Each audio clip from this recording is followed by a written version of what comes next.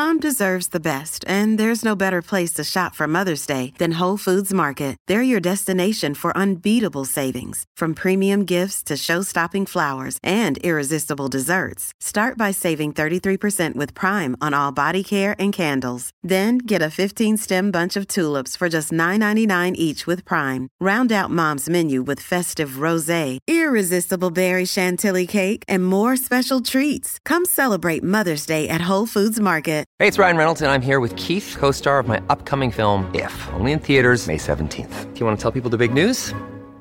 All right, I'll do it. Sign up now and you'll get unlimited for $15 a month and 6 months of Paramount Plus Essential Plan on us. MintMobile.com/switch. Upfront payment of $45 equivalent to $15 per month. Unlimited over 40 gigabytes per month. Face lower speeds. Videos at 480p. Active Mint customers by 531.24 get 6 months of Paramount Plus Essential Plan. Auto renews after 6 months. Offer ends May 31st, 2024. Separate Paramount Plus registration required. Terms and conditions apply if rated PG. The single most powerful predictor of a healthy microbiome, of a biodiverse microbiome, was the diversity of plants in your diet. Hey everybody, welcome to another episode of Health Theory. I am here with somebody that is going to challenge so much of what I've been thinking, and I'm excited for you guys to hear this stuff. It's really powerful. Dr. Will Bulsiewicz, thank you for joining me today. Tom, it's a pleasure to be on the show with you, my man. And I have to tell you that for the listeners who are at home right now, you said my last name without asking me how to say it, and you said it perfectly. And so I have to give you props right off the bat because thank you. In my entire life, and I'm 40 years old, I don't think I've ever heard someone say it with such confidence. That's funny. And so I have to give it to you there. Well, thank you, good sir. It's I had to rehearse that like a zillion times. I have said your name now so many times. I didn't want to mess it up. So glad I nailed it.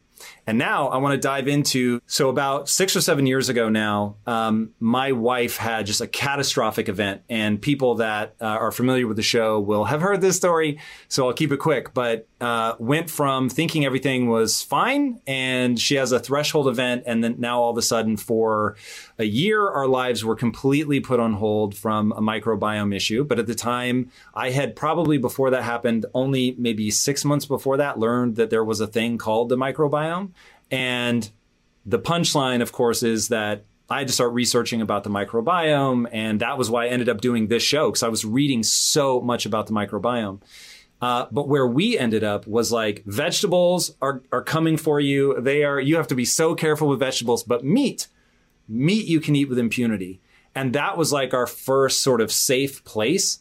And it's only been in the last couple of years that I've started to go, oh God, like all or nothing stuff just makes me nervous.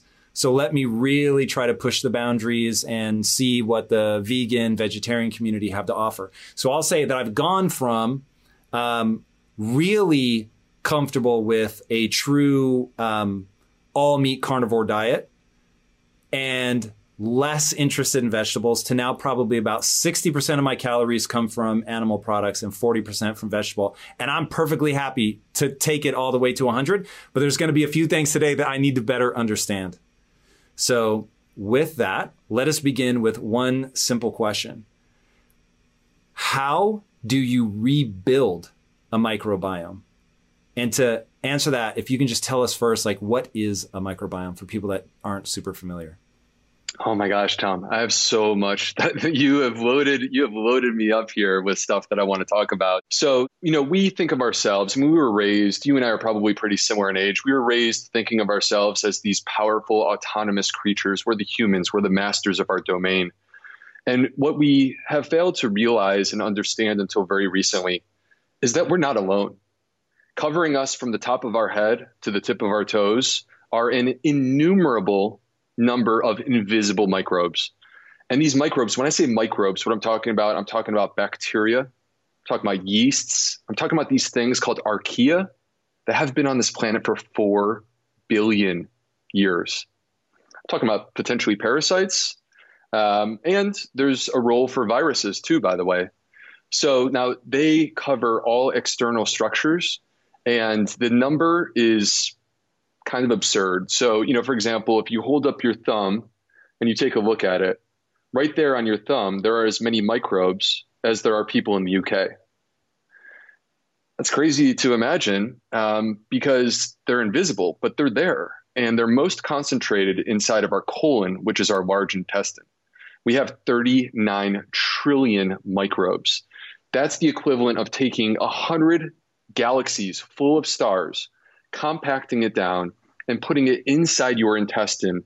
And there they are, 39 trillion microbes, outnumbering your human cells. You have more microbes living in and on you than you have human cells. So now this microbiome, Tom, they're not just there. They're not just freeloaders like leeching off of us. They are there with a purpose. They have been there since literally day one of humanity.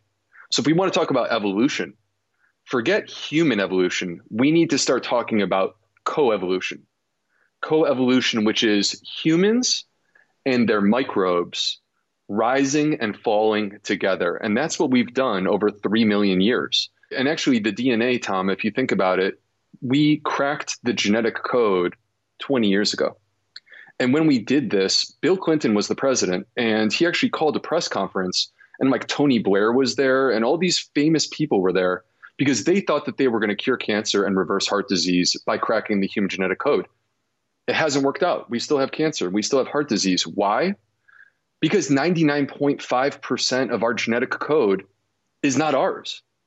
99.5% of our genetic code comes from these microbes that live inside of us.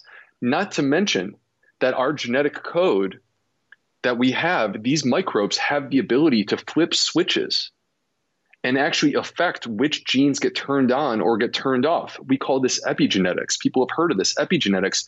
Your microbiome plays a critical role in epigenetics.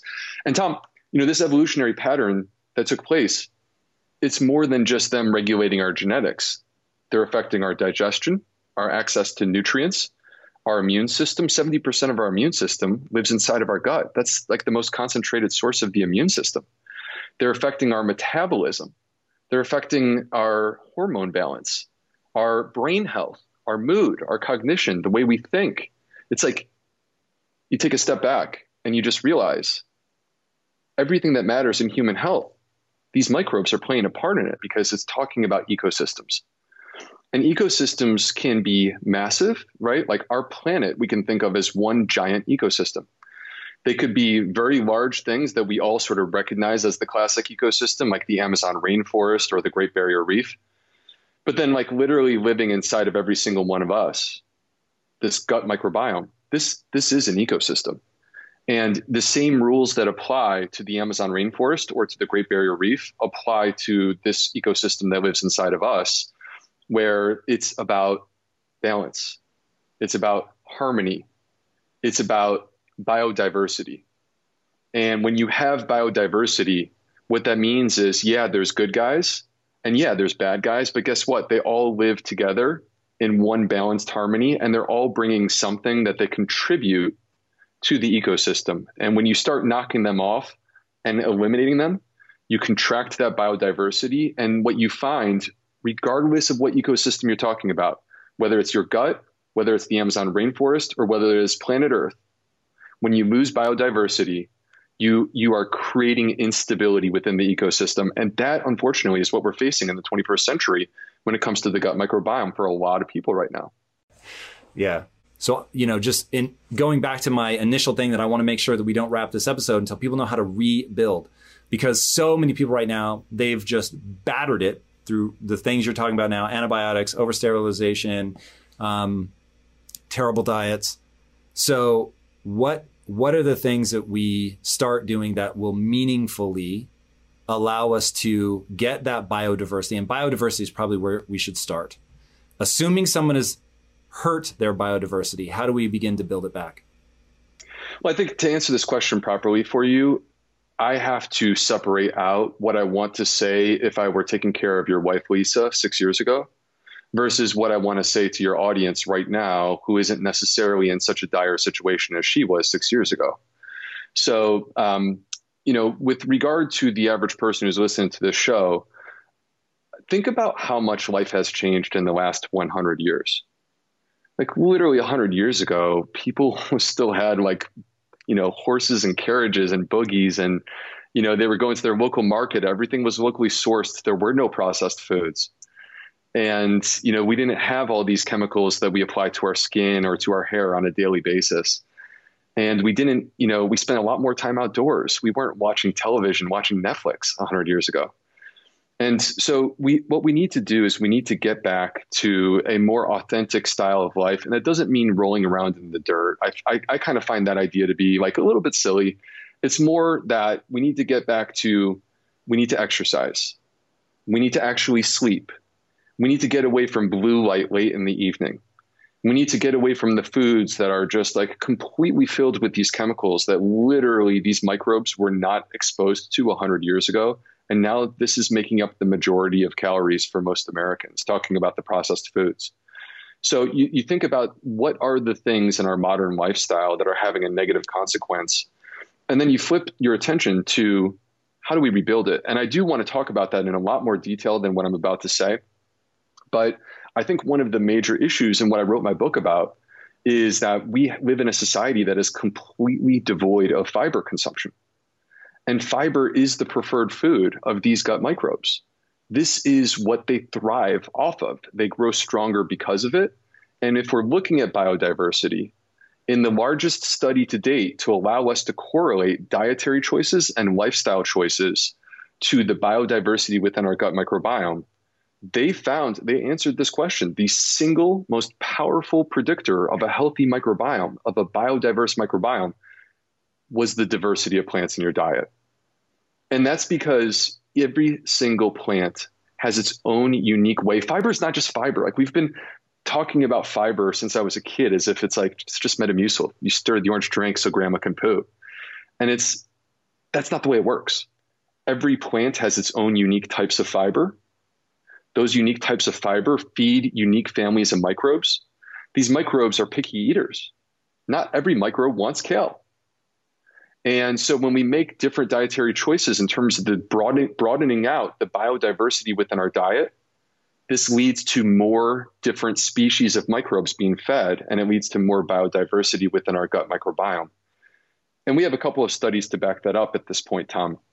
But, transitioning for a moment over to your wife, Lisa, and 6 years ago, let me just say that if I am taking care of a person, like I personally, I think you know this about me. I don't know if your audience knows this about me until right now.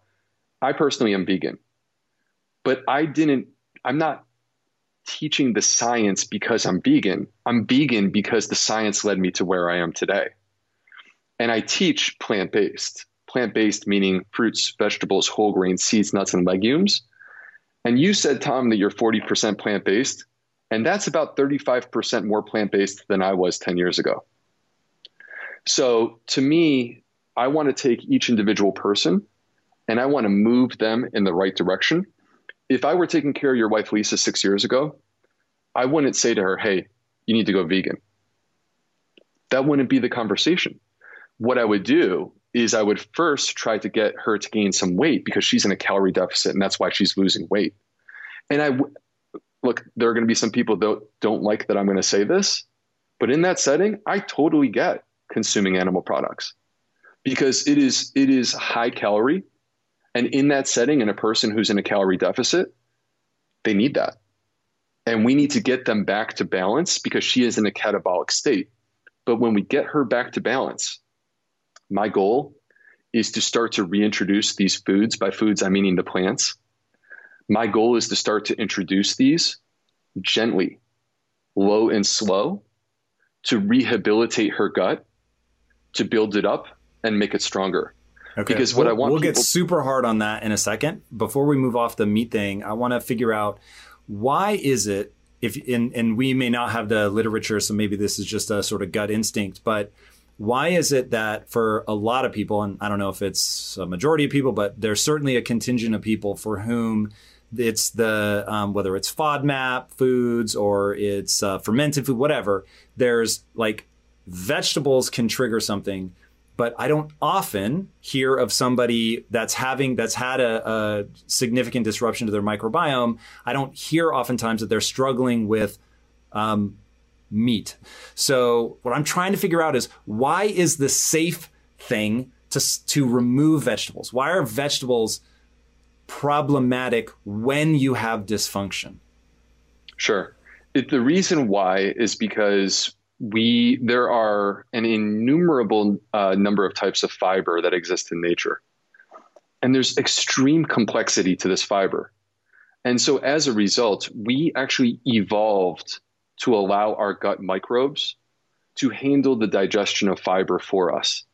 So they have specific digestive enzymes that they use. And, Tom, we actually, as humans, we don't have the innate enzymes to digest fiber.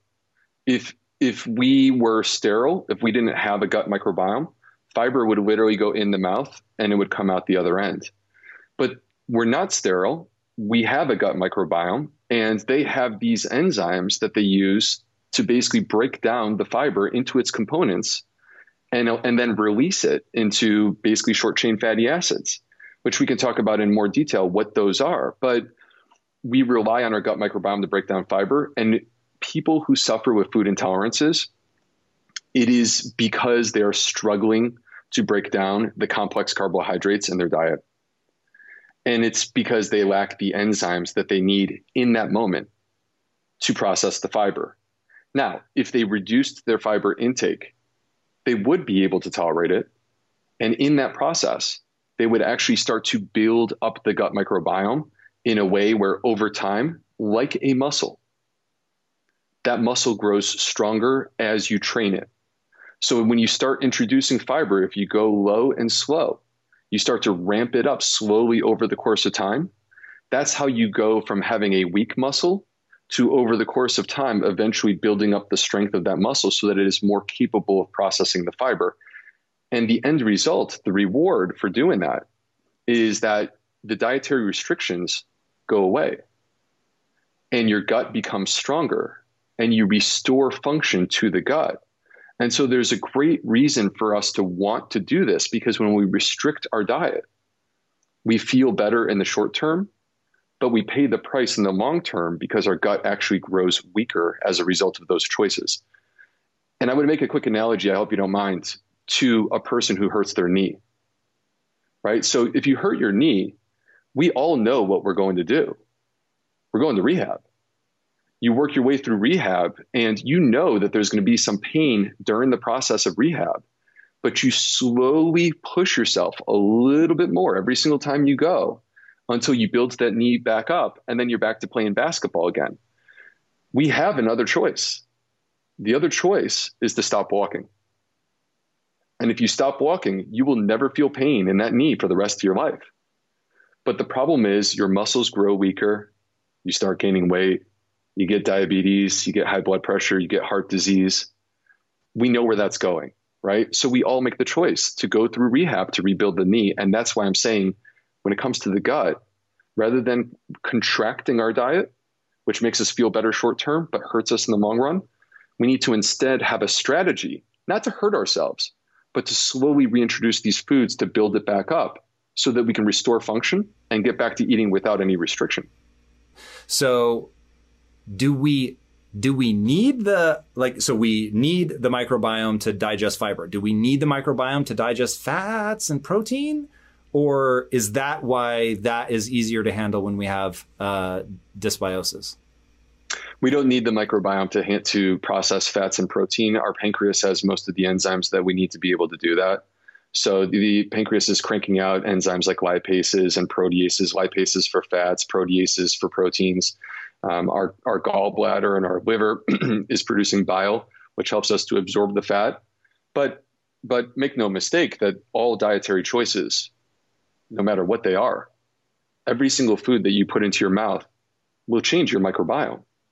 And there's a number of different ways that takes place. Sometimes it's the choice that you make that is enriching certain species because that's their preferred food. Sometimes it's the fact that the other species are not being fed, and so they grow weaker. And so with every single dietary choice, we are contributing to the balance that exists within our microbiome. Okay, so that's really helpful, and I can't believe that I didn't know that. So thank you for that information on the meat. That makes sense. So, okay, you've got dysbiosis. you've antibiotics, washing your hands too much, maybe you had an eating disorder at one point, even I will say that unintentionally I had an eating disorder because I was trying to get really lean. So I was just basically eating chicken breast and broccoli for like 2 years. It was amazing. I got shredded. I hated my life and I was inflamed everywhere you can possibly imagine. It sucked, but I got shredded. It was wonderful. So that was unintentional, right? It wasn't like I was ever out of control or, binge and purge or anything, but I would say that sort of overly restricted would have a very negative impact on my digestion. Okay, so you've made poor choices, didn't do it on purpose. I'm not judging you. Hopefully you're not judging yourself. All the grace in the world. But here we are, we have a microbiome that's got issues. So I fully understand hey, you've got some people, I'm in analogy here, but you've got some of your bacteria, all the things that are supposed to be there, they're in a weakened state because you haven't been feeding them the things that they need, right? Your vegetable intake is way too limited or non-existent. So the ones that are still there, I get it. You can make them more robust by feeding them the things you need to feed them. But I have a base assumption, and maybe this is incorrect, that some of them have been eradicated. And so they're not there anymore. And so now my question is, can I just eat an apple, which has its own microbiome? Can I just eat kale without washing it? Like, how do I reintroduce diversity? Yeah. So these are great questions. And to be honest with you, some of the answers we're still trying to figure out. So in terms of like adding microbes back, there was actually a recent paper that came out where they called into question whether or not we should have a daily recommended microbial intake because our food is hyper-sterilized. You think about preservatives that exist in our processed foods. The way that they preserve our food is by retarding the microbes, by keeping the microbes out, because it's the microbes that break down and process it.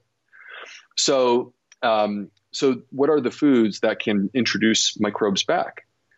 Well, obviously fermented foods, but living foods like raw foods contain a microbiome. All plants, all life on this planet has a microbiome. They looked at an apple, and the apple has 100 million microbes and over 1,000 species that exist as a part of the apple. In fact, is it only on the skin, or is some of it inside the meat of the apple? Actually, the most concentrated place was the core, which is the part that we throw out. Yeah. So, I mean, you would think it's on the skin, but actually the most concentrated place was on the core. So the point being that when we eat these natural foods, that if you think about 100 years ago, this is what people were eating. When we eat these foods, we are having a microbial exchange that takes place between the food, which is our environment, and the microbiome inside of us. And that may be of benefit to us as humans. All right. So if we were going to have a daily recommended microbial intake, what would that look like? Or is it your kombucha? Is it a probiotic tablet? How do we intelligently go about taking in our daily microbial intake? I actually, to be completely honest with you, Tom, I would actually pivot in a different direction.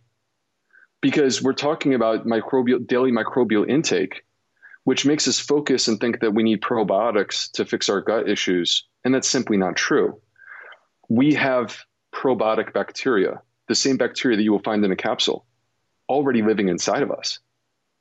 And we just simply need to feed them. And if we feed them, they will multiply.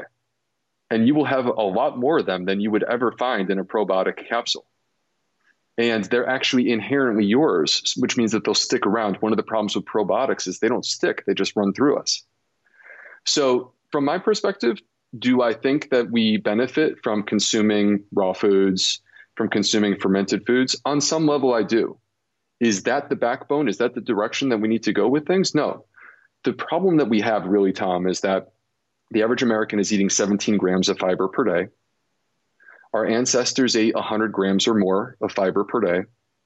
And the recommended amount is 25 grams for women, 38 for men. 95% of Americans are not hitting the mark. And because of our fiber deficiency is causing us to suffer consequences because our gut microbes are not being fed. That's the issue.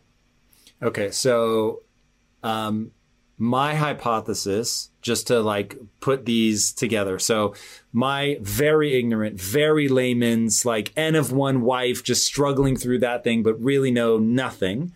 My hypothesis is she just killed off some of the species. And we've had her tested multiple times, and who knows if the tests were accurate, but they always come back that she has very little diversity. And even though she's been really good about reintroducing food, she just keeps hitting limits.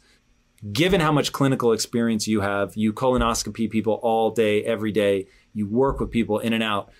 For you, what you've seen over and over and over is low and slow. You reintroduce these, you start radically increasing the variety, and the microbes are there. They've just been so underfed for so long. You're putting the gut through rehab and they will come back. So generally speaking, yes, I do believe that to be true. But let's not narrow this down to like what I do for a living, where complex people, your wife, Lisa, comes into my office 6 years ago. Is she going to walk out after the first visit saying, Dr. B says I need to reintroduce fiber low and slow and go home? Absolutely not. Like, that would be ridiculous. There's so much more complexity to it. And these are people who are suffering with complex digestive issues. And sometimes I'm trying to attack other things, not just doing dietary intervention. And sometimes I'm putting the dietary intervention on hold while I work on other parts of what's happening with their gut. Tom, their digestive function is more than their microbiome. There are aspects that are really important, like motility or sensitivity of the nerves. Our gut is completely carpeted with nerves. We actually have 5 times more nerves in our gut than we have in our spinal cord. They're constantly feeling and sensing, like literally right now as we speak. And we know for a fact that people that have had a damaged gut develop something called visceral hypersensitivity, which means that when they eat food that other people wouldn't even react to, other people would be like, whatever, no big deal. That person suffers. They feel pain. And it's because the nerves are not functioning the way that we need them to. And so for me, from a dietary perspective, is my strategy typically to introduce plants low and slow, try to bring them back in, try to restore diversity to their diet? Absolutely. Yes, it is. But that is a strategy that gets invoked at certain points on that path, not necessarily right from the beginning. Okay. So obviously fiber, you've been very clear about that. Not for everybody. It's got to be timed well, but I think people understand that one. What are some other ones? You've mentioned sleep. You've mentioned exercise. Like what's else? What else is in the basics? Well, let's start with the basics. The step number 1 for every single patient is always the same. What are we treating? So we need to know what we're treating if we want to be effective at treating it. Otherwise, we're just throwing mud up against the wall and seeing what sticks. So to me, it's working into that diagnostic tool bag to try to identify what it is that exactly is the root of their problem. Do you do fecal testing or something else? In some cases, I would argue that the 3 most powerful tools that I have are upper endoscopy, colonoscopy, and a CAT scan. Between those 3 things, I can diagnose probably 90 to 95% of the patients who come to my office. Because what I'm doing is I'm taking your history. You tell me your story. Tell me what's going on. And I'm going to integrate that with what I'm seeing in these pictures and try to put the puzzle pieces together. And so for me, that's part of the powerful information is with my own eyes, whether it's endoscopy, colonoscopy, or a CAT scan, I'm using my own eyes and trying to understand based upon the story that you're telling me and the clues that I'm hearing, what's the scoop here? What could be potentially causing this? Let me give a couple quick things that can be common causes of food sensitivity for people that are very reversible, and they need to hear this. Number 1, constipation. If you have gas and bloating, the number 1 cause of gas and bloating in my clinic is constipation. You could poop every day and still be constipated. You could have diarrhea. How's that possible? If you don't empty. If you don't completely empty. Yep. So constipation is the manifestation of symptoms when you are incompletely evacuating or inadequately evacuating. So if you poop, but it's just a little nugget and you strain to get it out, there's a lot of people like this. I see them every day in my clinic and they strain and they poop and they're like, Doc, I poop every day. I'm like, yeah, but do you really feel like it all comes out? They go, no, it just doesn't feel like it. Sometimes I have to poop again like 30 minutes later. That person's constipated and they're backing up. If you poop out 70%, but you trap 30%, that 30% is going to start compounding every single day until you have a serious constipation issue. And Tom, you could literally have diarrhea.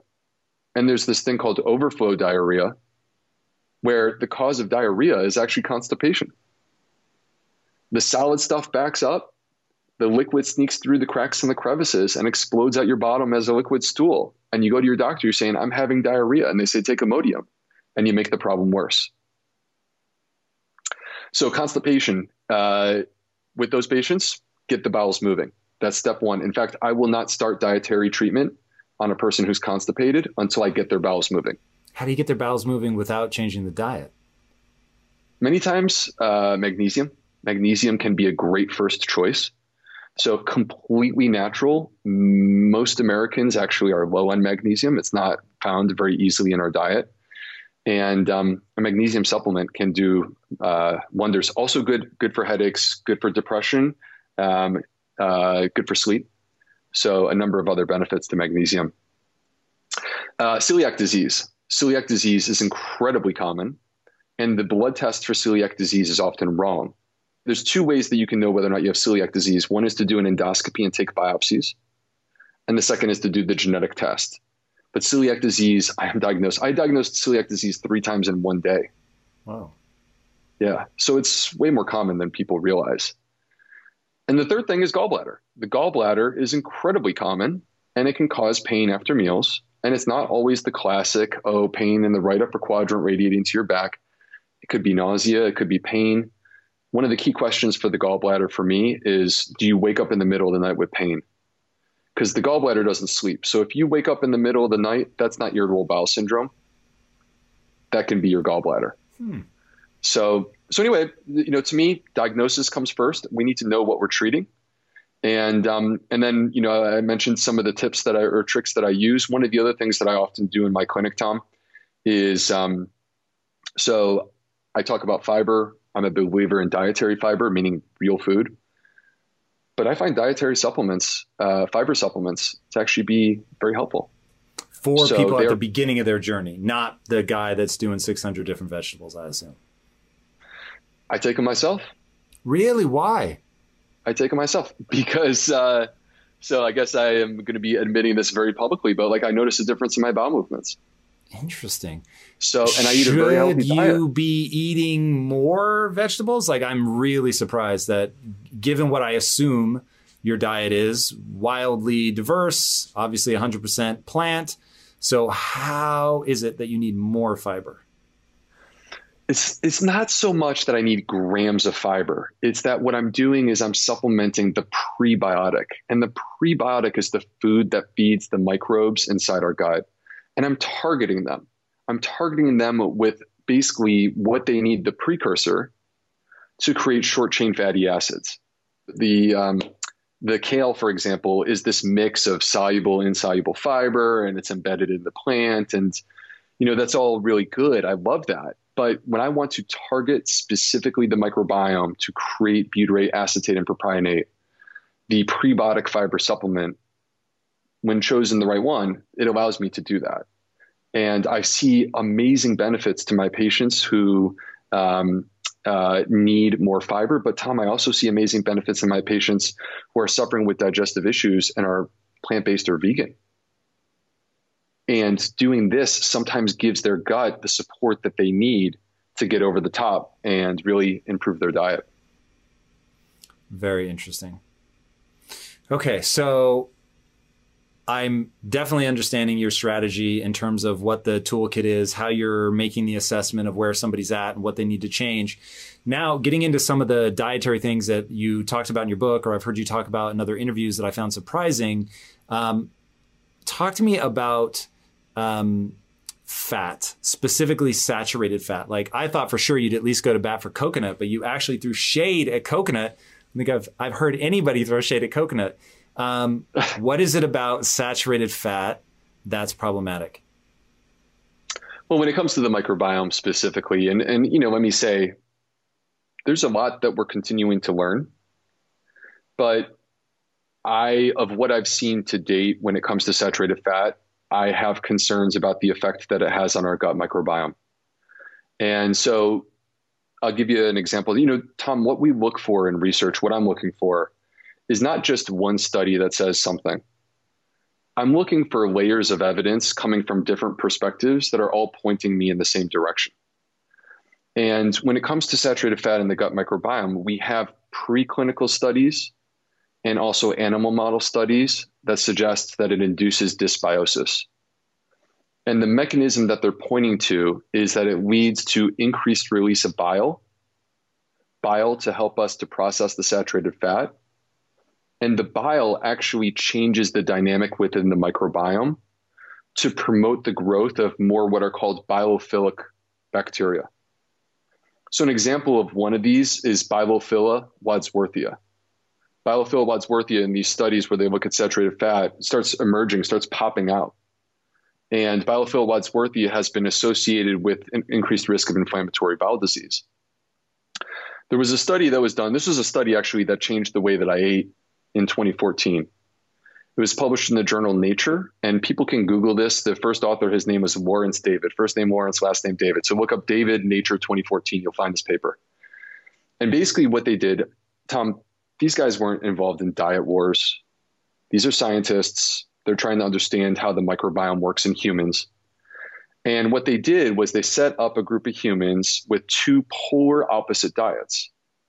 5 days of completely plant-based versus 5 days of completely animal-based. So eggs, dairy, and meat. Of course, the animal-based diet, the fiber content was 0 because there is no fiber in animal products. And what they saw was that, number one, the microbiome changes in less than 24 hours, whatever dietary choice you make. So literally the food that you're eating today will have an effect on your microbiome tomorrow. Can you tell people, because you give a really crazy stat in the book about how fast the microbiome actually has generations. I was super shocked by that. Yeah, so the microbiome turns over a new generation every 20 minutes. It's crazy. So if you think about it, 3 generations of humans, like going back to your great-grandparents, your microbiome's doing that in an hour. In 24 hours, if you were to equate the microbiome and how it's evolving so quickly like this to human evolution, 24 hours for the microbiome would be the equivalent to going back to the pyramids for humans. That's so insane. So, and this is why these dietary choices that we make can change things so quickly, because they're folding over new generations. Boom, boom, boom. Every 20 minutes, there's a new one coming. So the waves are coming fast. So in this study, Lawrence David, Nature 2014, 5 days of plants versus 5 days of animal products. And what they saw was on the plant-based diet, they enriched the bacteria that produce short-chain fatty acids. And no surprise, you eat more fiber, you eat more plants, you get more short-chain fatty acids. They saw that. But on the flip side, what they verified for the first time in humans, which was concerning, was what they were also seeing in the preclinical studies. When you consume this animal product-based diet, you increase the bilophilic bacteria, like this Bilophila wadsworthia that's been associated with inflammatory bowel disease. In just 5 days, there was an increase in the Bilophila wadsworthia, an increase in this one called Allostipes putrescens, which has been associated with colorectal cancer, and an increase in Bacteroides that's been also associated with both inflammatory bowel disease and colorectal cancer in 5 days. Now, that doesn't mean that in 5 days people developed inflammatory bowel.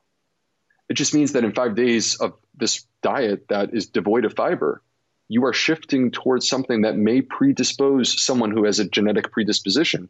It may put that person over the edge, and now they manifest inflammatory bowel disease. So, the point from my perspective is that when we see it in the preclinical studies and the animal model studies, and then it carries into human studies, and we're seeing the same effect, boom, boom, boom, that's what has me concerned. And so, the saturated fat is a much bigger topic. It's not just the microbiome. But if we're going to focus on the microbiome today, that's my concern when it comes to saturated fat. Okay, so I want to start putting like really fine points on things so that people can walk away knowing what the ideal lifestyle looks like from your perspective. So microbiome is involved in just immeasurable number of things in your life that you probably don't think about.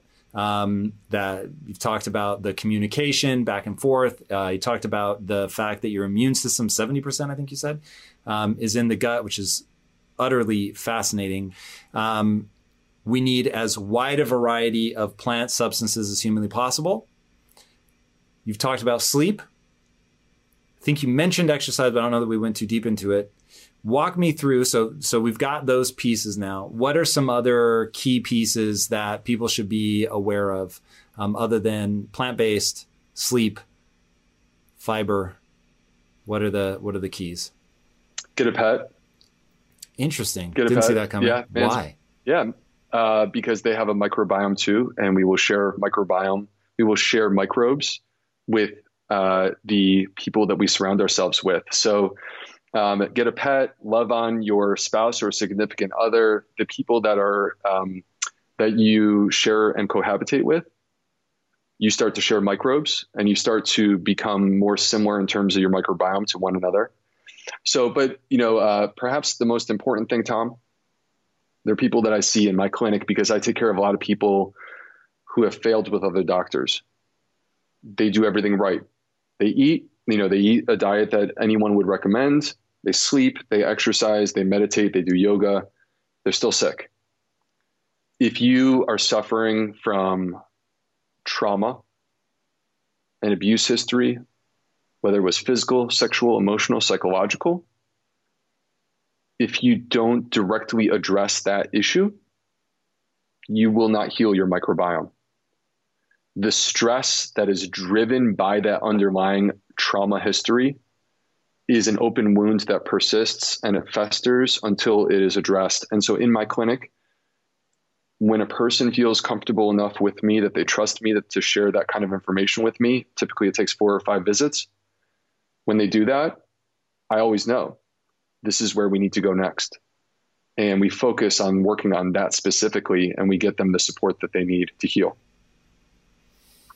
That's interesting. The psychology of it all is definitely not something that I would have expected, being in this now as long as I have. What do you see as the future of the microbiome? Is it going to be FMTs? Is it just fixing the diet? What is it? Okay.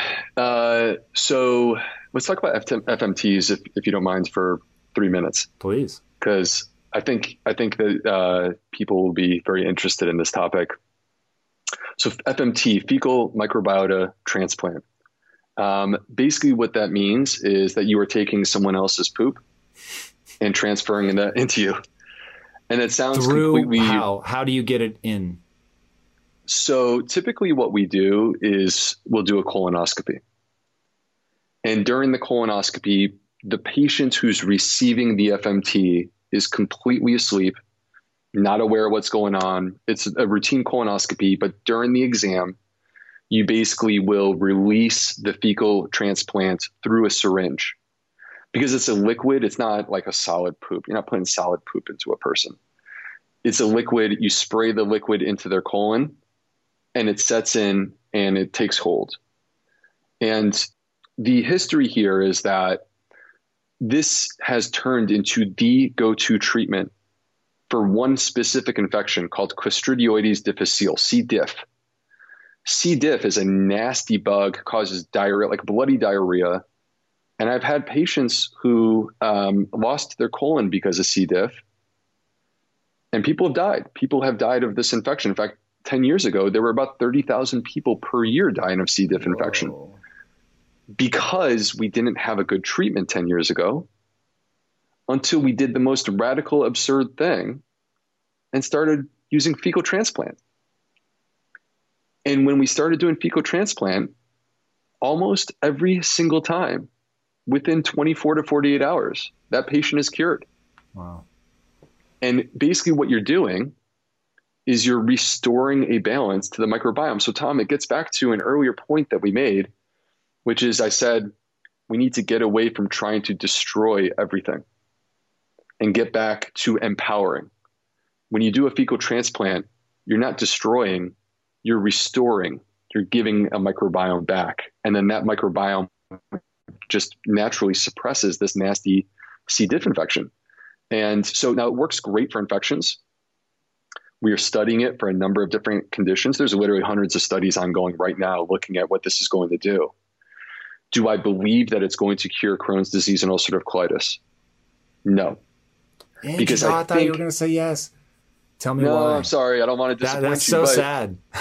Yeah, I know. I think the problem is this. If you do a fecal transplant, like for example, if I get a fecal transplant, but I don't change my diet, then within 3 or 4 weeks, I'll be back to the old microbiome that I had before because my microbiome will start evolving to my normal diet, right? But if you did eat the quote unquote right way that we've been talking about this episode, would somebody with Crohn's, they get the reset, they get the FMT, and then they eat the right diet. Let's just pretend that they actually stick to it. Would that work? Or is there something else going on in Crohn's that just makes it too hard? Maybe. It might work. It might work. That's if we were to do this study, that's the way that we would have to do it. Makes sense. Okay. So when I was researching you, I started making a list of all the vegetables that I want to keep in my house now, because you inspired me, because you often ask people like, hey, how many vegetables would you say you eat in a week? And the honest answer for me is probably I eat a lot, like 40% of my calories, but I eat them from 6 things. So what's the number that people should be eating? And what are some of because look, your whole thesis is diversity, diversity, diversity. But now right. give me some of the main players. Won't be all of them, obviously. But what are like that dozen-ish that people should really make sure they have in the fridge? Okay, so in this study that I referenced before, which was the American Gut Project, where they found the single greatest predictor was the diversity of plants, the magic number in that study was 30 different plants per week.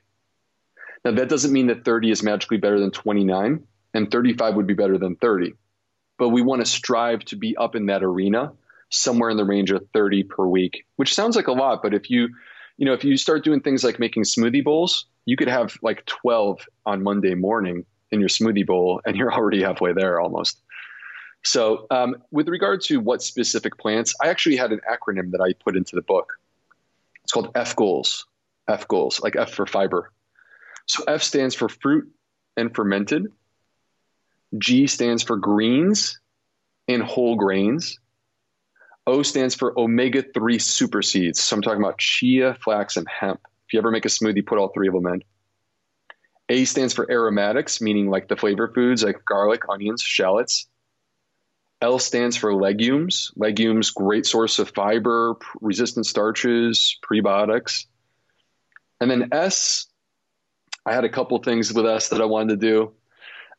So I really made S about sulforaphane, which is the phytochemical that is an absolute cancer crusher that you will find in broccoli sprouts.